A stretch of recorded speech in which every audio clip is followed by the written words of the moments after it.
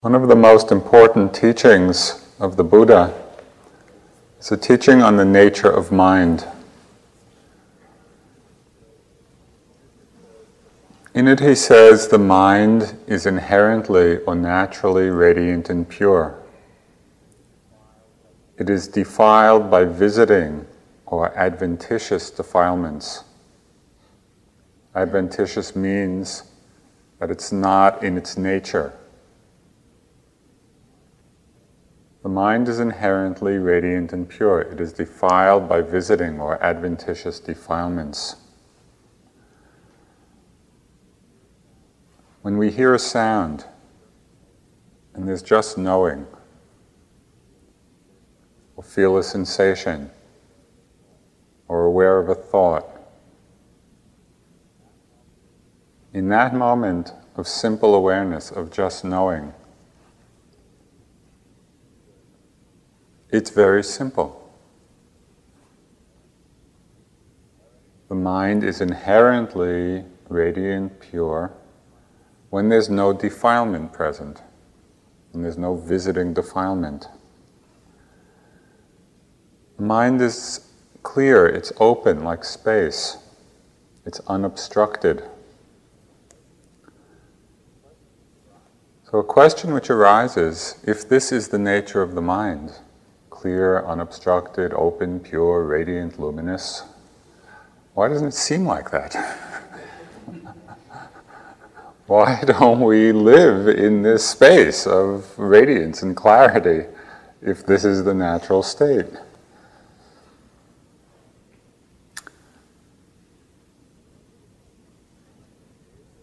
One of the major obscuring forces which keep us from living in this place of ease, of openness, are the forces of the afflictive emotions. These afflictive emotions arise at different times in our experience due to certain conditions. They're afflictive, they're called that because when they're not seen and understood with wisdom, they afflict us, they cause suffering to ourselves, and when we act on them, cause suffering to others. So what are these afflictive emotions? As is usually the case, the Buddha helped us out, and he just gave us this list. And I read it just by way of becoming familiar with the range of afflictive emotions that can arise in our experience.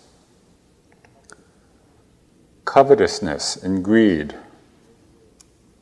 ill will, anger, hostility, denigration of others, envy, jealousy, hypocrisy, fraud, obstinacy, conceit, arrogance, vanity, negligence. I'm sure he could have gone on and on, but that will give you some idea of the different mind states that arise, which are common in our experience at one time or another. These are not esoteric feelings. They're part of our life drama. But often we don't even pay enough attention to realize that they're afflicting us and afflicting others.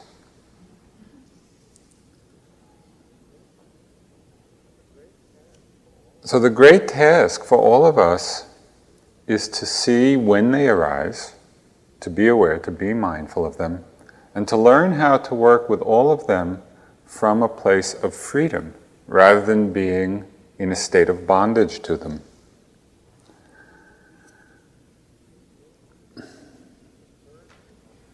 The first and most fundamental step in working with these afflictive emotions, as well as with all others that may arise,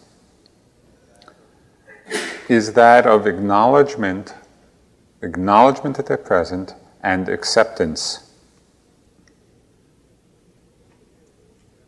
We have to be a little careful with the word acceptance because it's often misunderstood. Sometimes people think, well, if you accept something, it means that it's justified. We justify its presence, or we condone its presence, or we wallow in whatever it is. That's not what acceptance means in this context. Acceptance means fully acknowledging that something is there. It's really another word for mindfulness. If we can't be accepting of these emotions as they arise, if we're denying them, if we deny that they're there, or if we're suppressing them, or if we're judging them, or also not seeing them, just being unaware that they're present, particularly with these afflictive mind states, it's impossible to be free. We need to see them. We need to open to them. We need to be accepting of them if we want to be free in our experience of them. I had a very striking example of this in my first course with U Pandita, and it was so revealing. Sometimes the very worst experiences become the best teaching stories, because the worst experiences are often where we learn the most. I had gone in for an interview with him. This was a course, it was a very pressured course, and so we were all, there was a lot of tension in the air. So the interviews were particularly traumatic. And I went in and I reported something, and really half-consciously, somewhat unconsciously, I was just shading the truth of my experience. I had thought something was really a good thing, and I thought it should be there for a while, and even after it had really left, this is happening. And U Pandita, who really is a master at tracking experience, and so he's able to know exactly what really can be there given the sequence of one's practice, he just looked at me and he said, "That's not true." And I was devastated. And here was my teacher basically calling me a liar. And what was so devastating was that he was right. That was a hard one. I mean, it really was. I felt humiliated and terrible feelings. So when I finally recovered from the interview, which took several days, I realized that something very positive had happened from it. And that was the experience that actually acknowledging, being open to the fact that my mind would shade the truth, that my mind would tell a lie, created the space in me both to see it and to let it go. And for as long as I had been harboring this illusion, living under this delusion that, my mind wouldn't lie, and certainly not to my teacher, as long as I was living in that delusion, there was no possibility of seeing it clearly, because it was in the shadow. And if I didn't see it clearly, I had no possibility of not acting on it, of simply letting it go. And so seeing it, even if it was forced upon me, became this great illumination. Carl Jung said something very much to the point about this. He said, one does not become enlightened by imagining figures of light, but by making darkness conscious.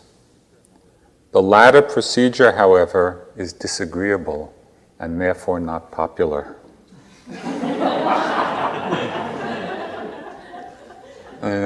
It's very disagreeable, especially at first. As we see our shadow side, As we see all of these afflictive emotions that are unpleasant to see. Pride and envy and jealousy, conceit and anger and fear and unworthiness, stupidity, all the kinds of feelings that come up in us which are difficult to open to. Very often in the beginning of this process, as we begin the process of opening, what very often comes quite quickly is a lot of self-judgment. And then the self-judgment, of course, only makes us feel even worse. Sometimes get the sense that we're just sinking in this morass of afflictive emotion. Whatever the emotions are themselves, and then our feeling bad about ourselves and the self-judgment, and it's this whirlpool. Sometimes it's difficult to see, is there a way out of all this?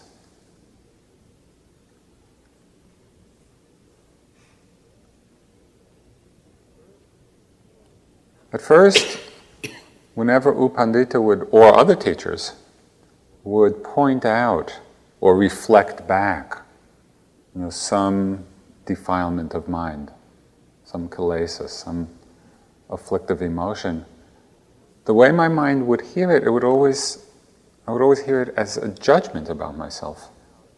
They'd be pointing something out, but it would get translated, oh, I'm bad, my practice is no good.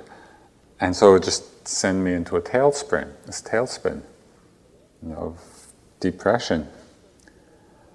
But after periods of practice, and it took a while, this whole attitude began to change a lot. And now I'm in a place where very often I'm delighted to see the defilements. When I catch sort of a defilement in the mind, one of these afflictive emotions, a state that causes suffering, it's like I get an inner smile because I would much rather see it than not see it. In the seeing of it, in that light of awareness, there is the place of freedom. Then we have the space not to act on it, not to be lost in it, not to be identified with it. And so we can change our whole attitude about opening up to these mind states.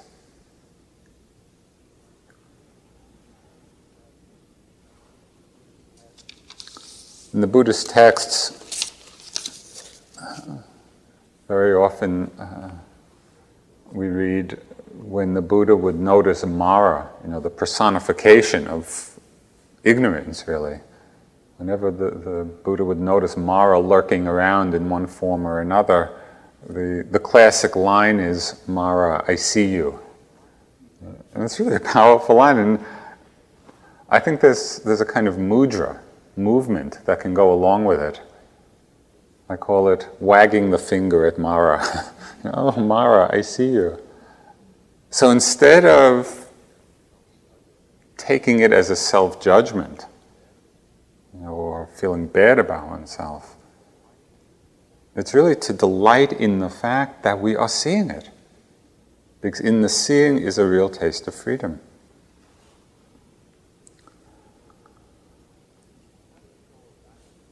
So how do we go about making the darkness conscious?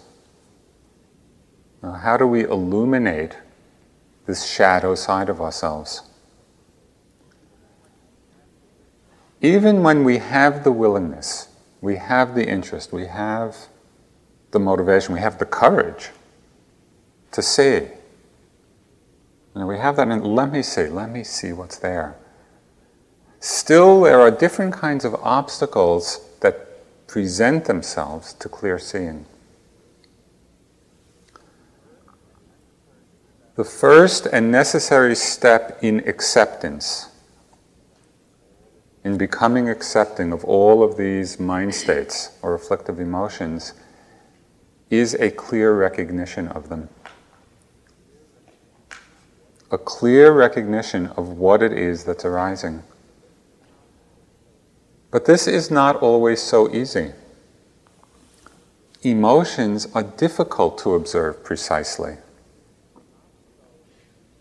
they're not so neatly outlined, as a sound or a sensation or even a thought. We may miss a lot of thoughts, but still a thought has a definite beginning, middle, and end, and we can develop some facility of actually seeing it as arising and passing. Emotions are much more amorphous. It's very hard to get a fix on a mood because it's not so clearly outlined, so clearly delimited. And so the technique or the methodology for getting a clear recognition of it is actually quite different than we might use with a sensation or a sound or a thought. It's not so much focusing in on it, but rather stepping back and opening up.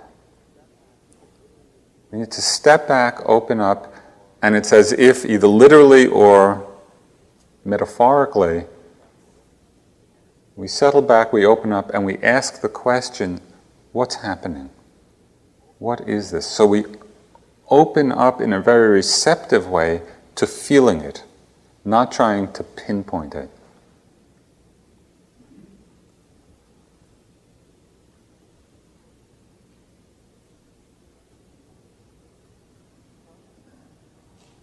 Some emotions, even as we open up and we settle back and we ask what's happening, it may not be clear to us. Maybe the mind state or the emotion is one of confusion.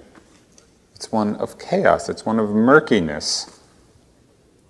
Sometimes I think of some of these mind states, I don't know whether you're familiar with the Jackson Pollock paintings. It's just this swirl, of color and lines and paint and form, and with no apparent order at all. And what we need to do is kind of back up and just take the whole thing in. The same thing with many of these mind states. We need to step back and just take the whole thing in. Confusion. We make a frame around confusion, rather than trying to pinpoint things within it. We make a frame around chaos. Okay, we step back, become aware of that. Clear recognition is the first step in acceptance. Just a couple of examples.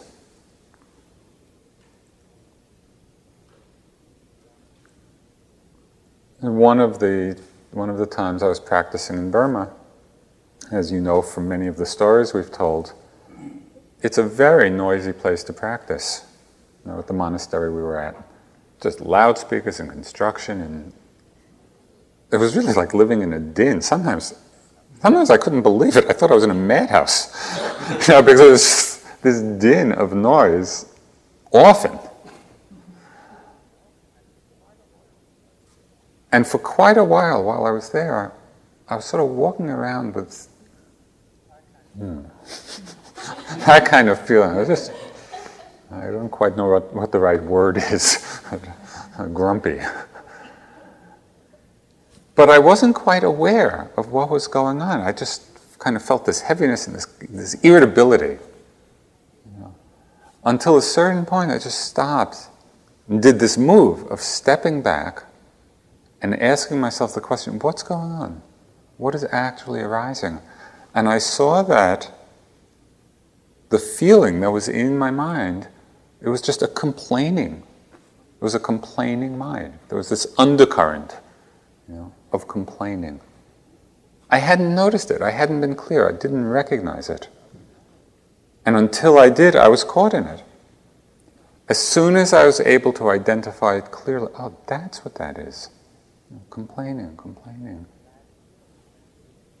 That feeling began to exist in a much greater open space of acceptance, and it washed through a lot quicker. So we need to recognize clearly what it is that's happening. Sometimes we don't recognize things because we misperceive. We take one emotion to be another.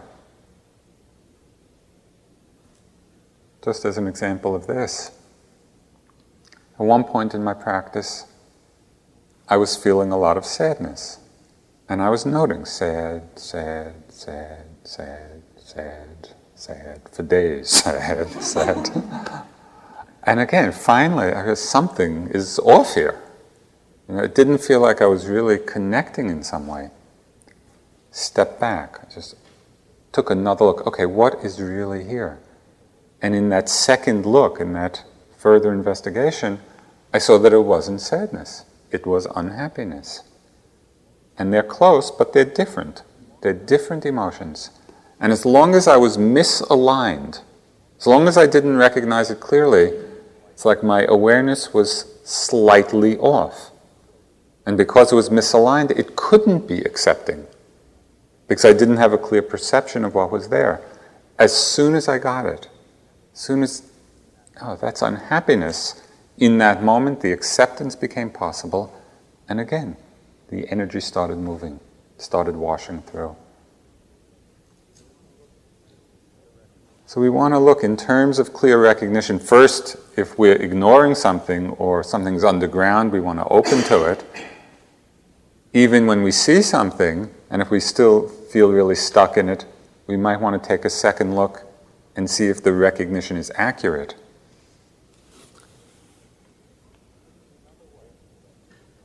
There's another way in which we often don't perceive what's really going on accurately or clearly. And that's the situation that comes commonly when emotions arise not singly but in a cluster. There's a constellation of feelings. It's not a single feeling. And so we may recognize the surface one, the top one, and miss what's underneath. I've experienced this a few times in different situations with anger. Anger would arise, and I'd note it and note it. And I knew it was anger. It was clearly anger. But it still felt stuck in some way. I felt stuck in it. So then I would look further and underneath, and I began to notice that there were feelings underneath which were fueling the anger, and which I hadn't been noticing. And as long as I didn't notice what was underneath, even though I was recognizing and noting the anger, it still kept going on and on and on, because the underground spring was feeding it. Some emotions that feed anger, and this is just an example, we each have our own patterns. A major one is a feeling of hurt. If we're hurt in some way and we feel hurt, that can be underneath the anger. Another one is self-righteousness. I notice this really strongly. Angry about something. I'm right. I should be angry. That person did this, this, and this. Until we notice these feelings underneath, they just keep feeding it. Sometimes fear is underneath anger. I had one recent experience. I have this one relationship with a long-time friend, but we have a pattern of communication. We're going along fine. And there's good feeling, but periodically we'll have a conversation and I'll feel attacked. And that's the feeling. Usually what happens is, when that happens, my response is anger. Just the anger arises. So this happened once, and then I was on retreat for a while. And as I was thinking about the situation, and what had happened, I was getting angry and self-righteousness about it, and I should feel angry. But still, it kept coming and coming and coming. This was going on for a few days. Again, that same method, just stepping back, opening up, looking, well, what's underneath here? And I realized that I hadn't been acknowledging, I hadn't been opening to, I hadn't really been allowing that feeling of being attacked. That's a certain feeling. that we have. Because it's basically unpleasant. I had not been open to it, and really hardly acknowledging it. But all the time underneath, it was feeding these other feelings of the anger. As soon as I got it, oh yeah, this is the feeling of being attacked. That's okay. It's a feeling, like anything else. It was okay. I didn't have to protect myself against it. As soon as I opened myself to that feeling, oh yeah, being attacked, being attacked, being attacked. It was okay. I got accepting of that feeling. And again, the whole mass started to wash through. So it's just interesting to begin to see how often afflictive mind states don't come singly. They come in constellations, and we may have to look underneath.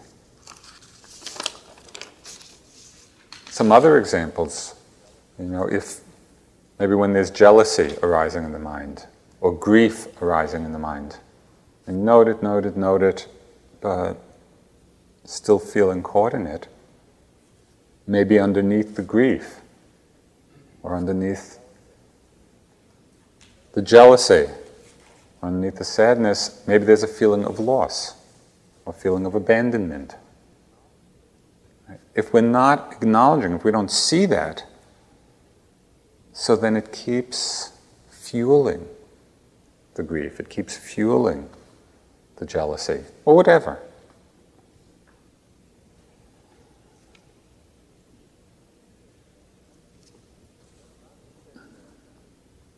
It's not to say that every time in the moment that we recognize what's underneath, the underground spring that's feeding the more surface emotions, it's not to say that in that moment everything is going to open up and disappear and we're going to be in bliss again. But what does happen is that the acceptance of the full range of the emotion, when we see the whole picture, that makes possible the quality of acceptance because we're seeing it. If we don't recognize it, we can't be accepting of it. In the clear seeing, there's the acceptance, and in the acceptance, there's a much greater ease and spaciousness. And so then the emotions just start to wash through. Even if they stay for some time, it's not that feeling of being locked into them.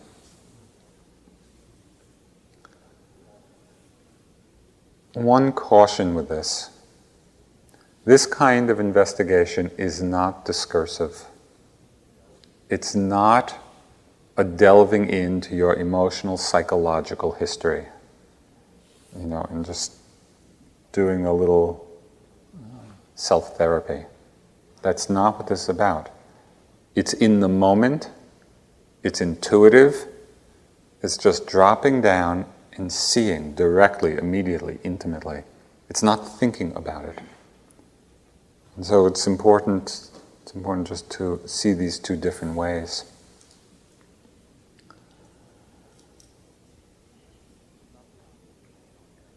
Because sometimes we don't recognize because we're just ignoring, like I was with the complaining mind. Sometimes we misperceive, like with the sadness and unhappiness. Sometimes we're not accepting because there's more going on underneath, which we haven't opened to.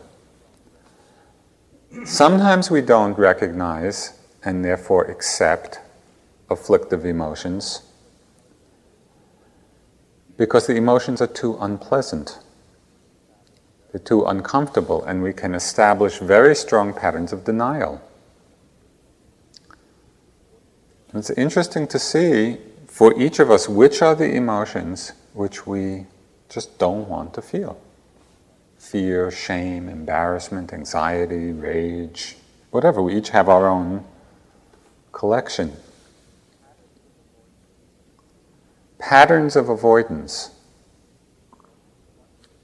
can be quite deep in us. There's one story which epitomizes this, and it's one of my favorite stories. It was told to me by a friend of mine about his grandfather and his father. And they were driving along, the grandfather and the father were driving along in a car.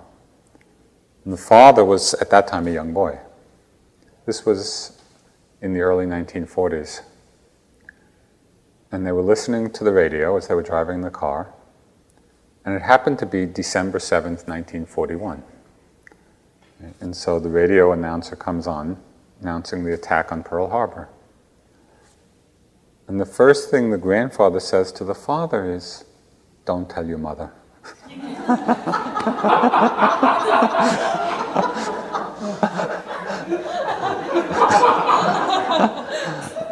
Well, that's a big one to avoid.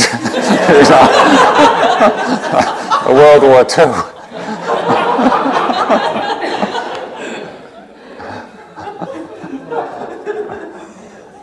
So it's in us very deep, We do this with ourselves. It's like certain emotions come and we just don't want to tell ourselves. How much of what we do in our lives revolves around the avoidance of certain feelings. I think a good part of our culture is built around the avoidance of boredom. We've just created this amazing array of toys, to amuse ourselves so that we're never bored. Or how much of what we do in our lives is such so that we never feel lonely, or never feel this, or never feel that. We just, out of avoidance, out of denial, we create a whole way of living that's very defensive. It's like we have to construct a lifestyle that does everything to keep these particular afflictive emotions out. It's not a very easy way to live.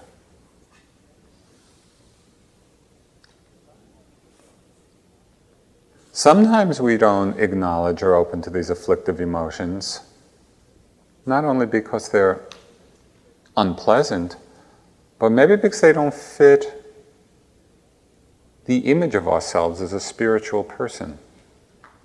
Meditators, real spiritual people, don't feel anger, or they don't feel pride or whatever. And so if we're really fixed on this idea of how we should be,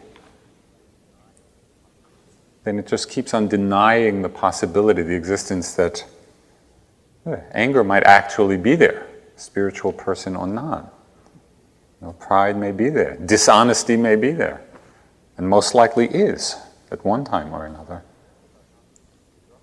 So we want to be careful about not constructing an image of ourselves which actually prevents us from seeing clearly, because that's really then creating a system of self-delusion.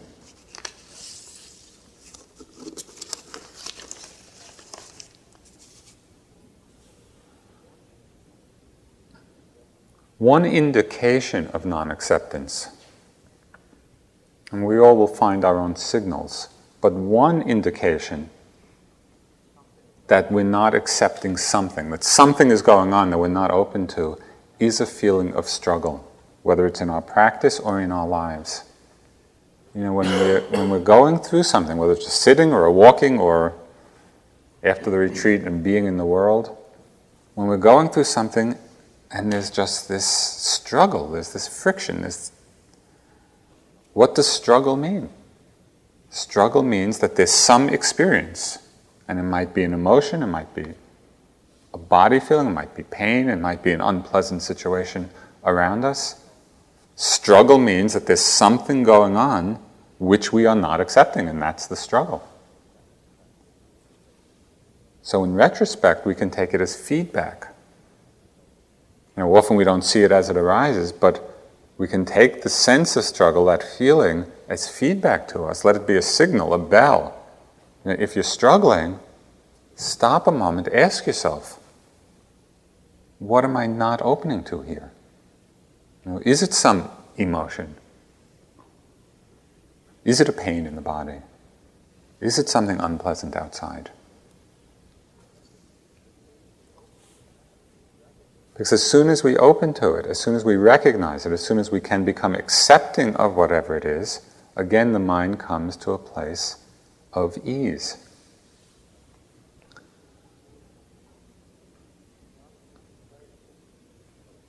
from this place of ease, of spaciousness, of clear recognition, of acceptance, we can then begin to bring wisdom into this realm, this domain of emotion.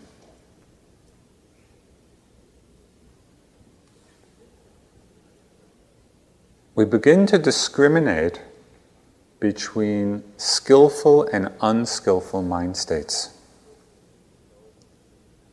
Skillful means those which bring happiness. Unskillful means those which bring suffering for ourselves and other people. We need to be able to discriminate. But this is also a very delicate matter.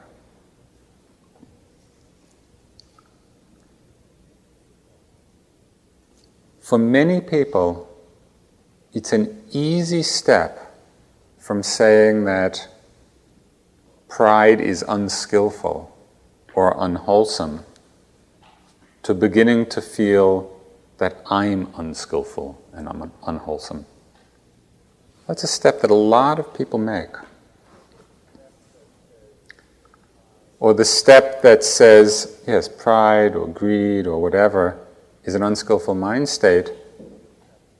Very easy to take another step and say, it's wrong that it has arisen.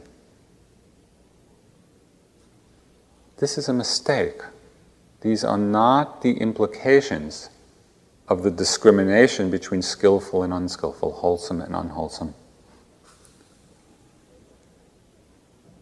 And if we confuse this, if we go down that path from recognizing what's skillful and unskillful to then interpreting it as this shouldn't have happened, or I'm bad because it's happened, then again it just becomes the cause of more self-judgment, more unworthiness, more afflictive emotions, and we're in this whole spiral again. It's not a helpful cycle.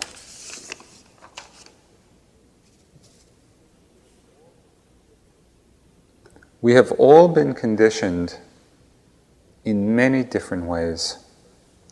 For each of us, certain emotional patterns predominate. This is the nature of our body and our mind.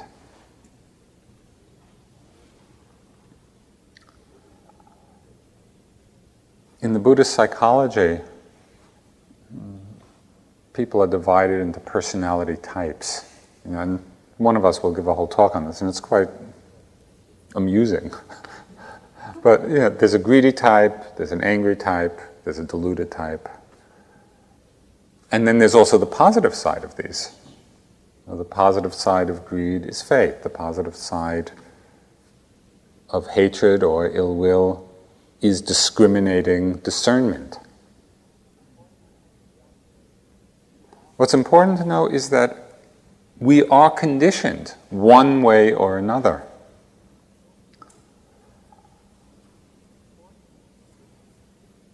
It's important to discriminate between what's skillful and what's unskillful, not in order to judge ourselves. That's not the point of it. And not to be reactive to the mind state. That's not the point of it. But rather, this wise discrimination, yes, these emotions, these mind states are wholesome, are skillful, they lead to happiness. These are unwholesome, these are unskillful, they lead to unhappiness.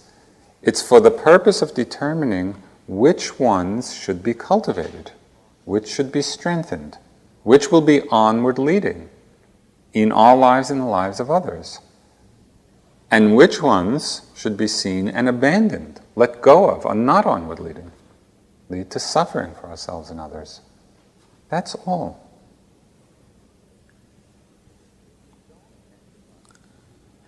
If we don't exercise this discriminating wisdom, if we don't begin to see, yes, these are skillful mind states, these are unskillful, if we don't bring this wisdom to the realm of our emotional experience, then we stay locked in very often to patterns that cause suffering for ourselves, that are afflicting us.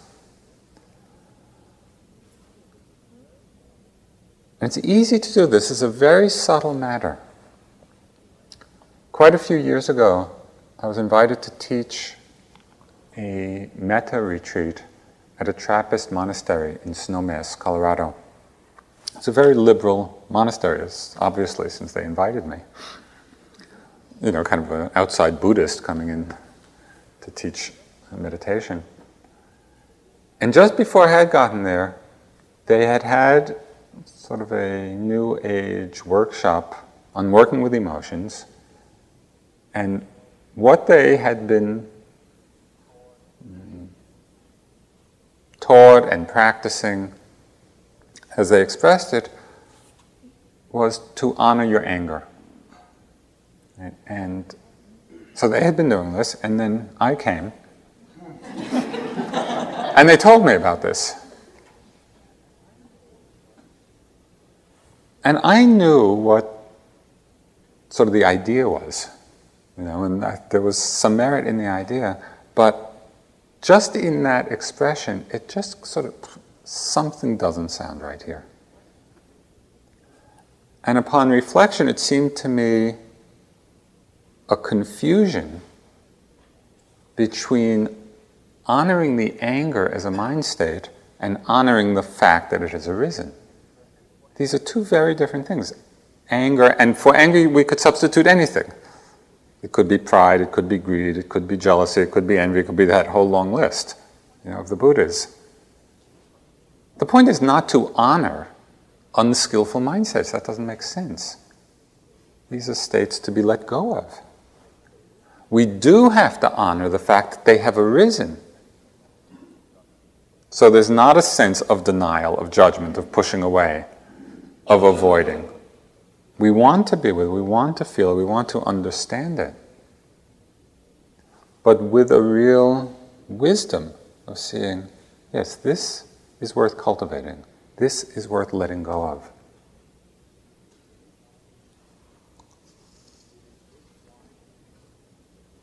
It is this wise discrimination which is precisely the bringing into the field of our psychological understanding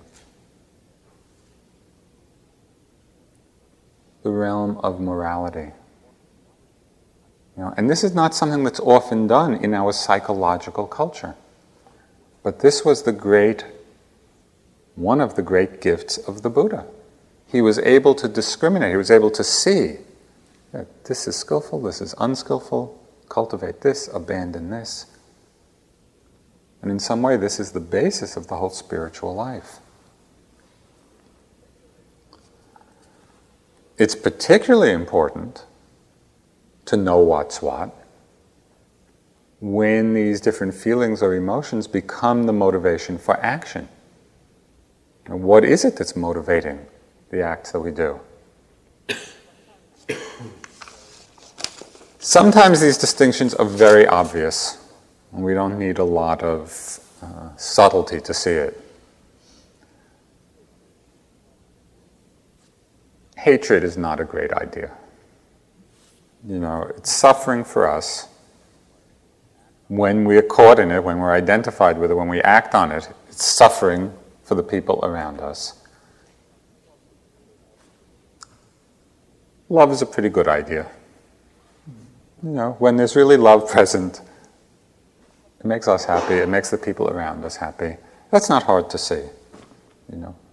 Greed. It's pretty obvious. Generosity. These we can distinguish quite easily. But there are some feelings which are very hard to distinguish. And sometimes we misperceive and we take some mind states which are unwholesome, unskillful, to be wholesome. And because we're not seeing it clearly, we just stay caught up, we stay bound in a world of suffering. Just a few examples of this. Sometimes in our lives and in our relationships, we confuse the feeling of attachment and love. Because so often they're intertwined. But they're two very different feelings. They're very different mind states. Attachment is a holding on. Love is a generosity. It's a generosity of the heart. It's not a holding on. But if we misperceive this, if we're taking the feeling of attachment to be that of love, so then we just go on continuing it. And we stay caught in the suffering that attachment brings. All because we haven't discerned clearly enough. Something else we confuse a lot on the other side, and that is the feeling of guilt and remorse. We've all done unskillful things in our lives. When we reflect upon them, very often we feel guilty. The feeling of guilt arises. Guilt is not wholesome because it really is constellated around a sense of self. It's an ego trip. I'm so bad because I did this. There's a lot of I, a lot of self in guilt. And so we get contracted in this negative state. Remorse is quite a different feeling. Remorse is a feeling that acknowledges that something unskillful was done. We see it, we open to it, we recognize it.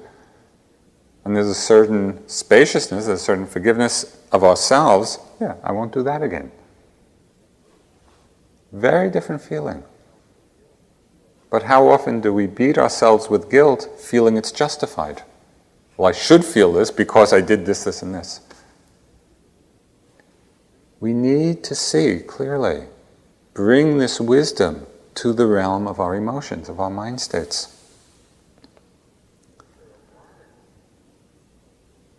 There are a lot of things we confuse with compassion. And in another talk I'll go through a lot of them, but there's one in particular I wanted to mention tonight, which is very unlikely. I don't think normally we would think that we would confuse these two, but we do, sometimes. And that is we confuse sloth and compassion. Sitting or walking, and it's kind of late at night and you're feeling tired. Oh, I'll be good to myself. I'll just take some rest now. And there's really that sense, I'm just being compassionate to myself and taking care of myself. And it might be that. But more often than not, it's not really compassion. It's really the working of sloth. Because one of the attributes of sloth and torpor, it's not only sleepiness, it's the quality of mind which retreats from difficulty. That's one of the meanings of sloth.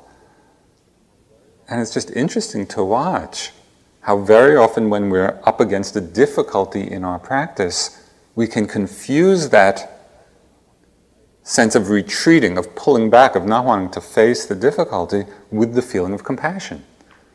If we think it's compassion, this should be cultivated.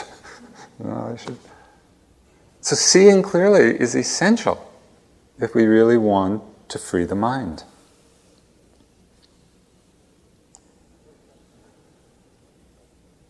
So we talked about acceptance, talked about clear recognition, about the wise discrimination, the seeing clearly of which states of mind lead to suffering, which states of mind lead to peace, lead to freedom. We need to see that.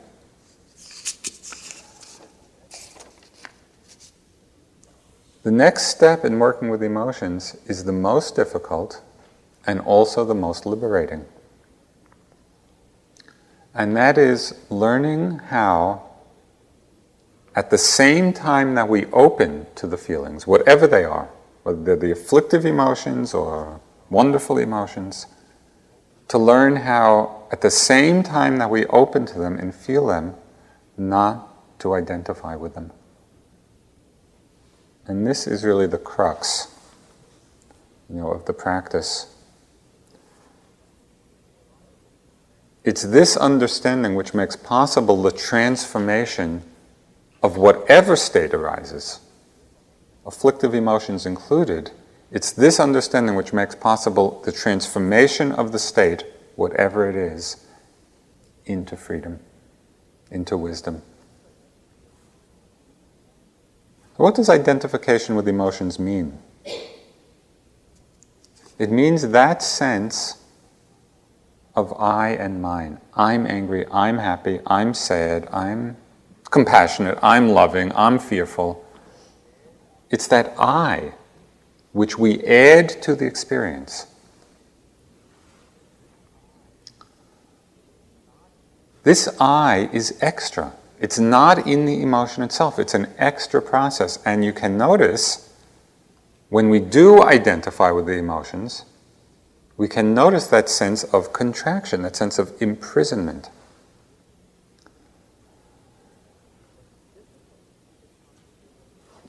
But it's difficult to see the possibility of opening to emotions without identification because they're the part of our experience which we most easily personalize.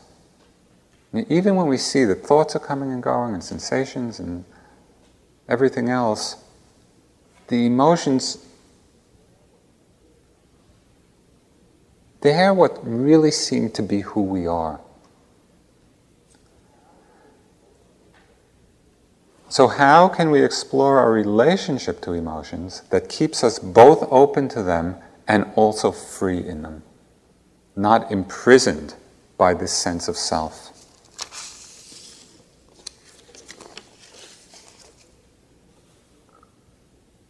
Every experience, emotions included, arise out of certain conditions, and they disappear when the conditions change. And every experience is essentially empty, insubstantial, essenceless, selfless. There's no self in any of them. Experience, and particularly emotions in this case, don't belong to anyone.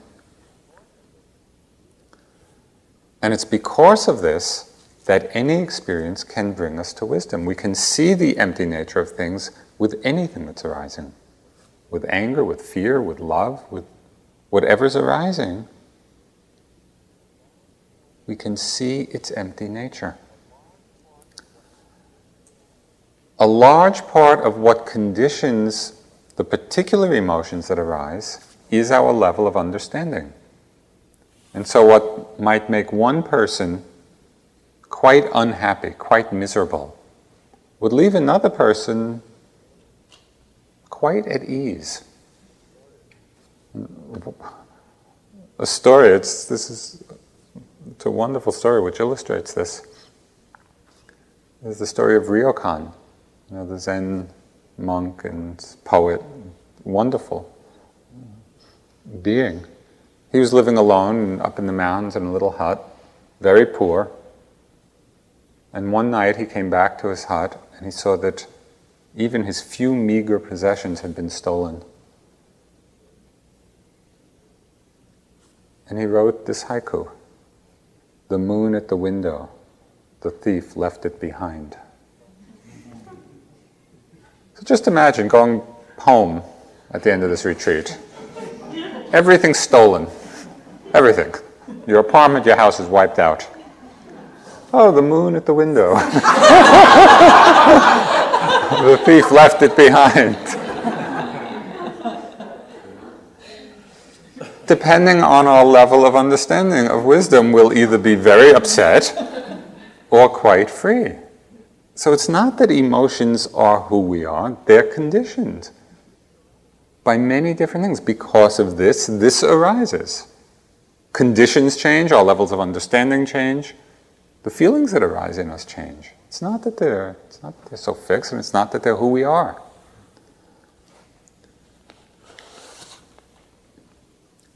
Just read a couple of verses from the Buddha teaching in this regard.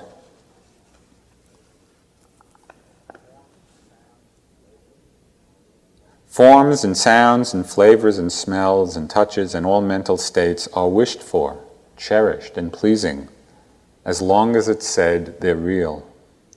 For the world and for its devas, these are equal to happiness, whereas when they come to an end, this for them is pain. Happiness viewed by the nobles comes from restraining the ego. This is just the opposite of how it is seen by the world. That which is pleasant for others, for the noble ones is painful. And what for others is painful, the noble ones know is pleasant. And I like it because it just throws it all up in the air. But usually we're so fixed in how we think of ourselves and how we feel. Well, it's natural to feel a certain way. It's not natural. It's just how we feel is dependent on certain conditions. So understanding the conditional nature of these mind states, emotions, afflictive emotions, begins to loosen our identification with them. We see that they're not I, they're not self. They're just the product of certain conditions. Notice the difference in your practice when these states arise and there's the feeling, I'm angry, I'm happy, I'm sad. Notice the difference between that and the feeling, the understanding, there's happiness present, there's sadness present, there's whatever. When there's no identification, no sense of self, the simple acknowledgement, simple feeling of whatever is present. This distinction between identifying with emotions and being open to them without the sense of self, this is the doorway to freedom. It's a very important place to look. True selflessness comes out of openness, it comes out of clarity, it comes out of acceptance.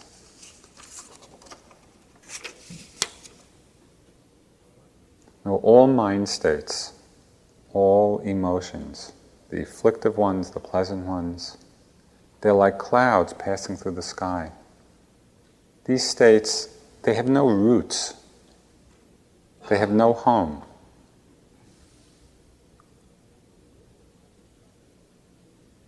Can we liberate ourselves in the experience of this whole passing show, of this whole display of mind state, of emotion?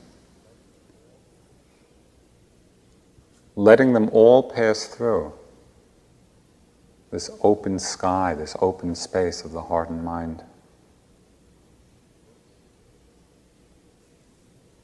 Working with the afflictive emotions in this way becomes the practice of freedom for us. It's a tremendously fruitful field. Let's sit for a few minutes.